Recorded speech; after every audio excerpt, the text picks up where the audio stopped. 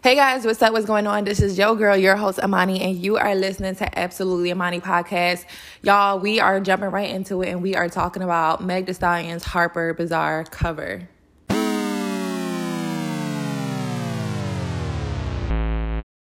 I think shocked is an understatement. Meg Thee Stallion is iconic.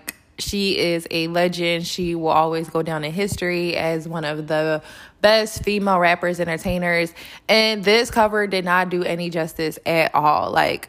And when I read the article, I actually obviously liked the article more than I liked the cover photo.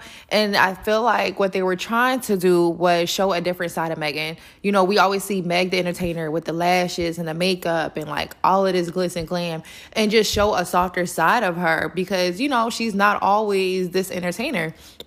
And I feel like she's done that well on her Instagram page.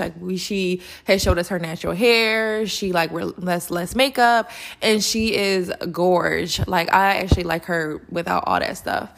And I felt like this cover was supposed to elaborate on that and bring that to life, but it was terrible, and it's really no fault of Megan. It's not Megan's fault. I blame the creative team. I blame whoever was responsible for styling, whoever was responsible for lighting, photography.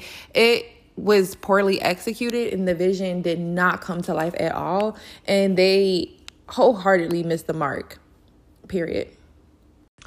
And to be honest, I really don't know how Megan feels about the cover because she didn't even repost it on her Instagram. Oh, hey, y'all, check it out. I'm going to cover Harpers Bazaar. I don't know how she felt about it. Maybe she just wants to sweep it under the rug. Maybe she didn't like the outcome. Who knows? But I have to assume that she probably didn't because it's not on her Instagram, and it didn't seem like she shared any type of excitement about it. But as always, I want to know what y'all think. Definitely let me know. Send a voice message to the podcast, all that good stuff.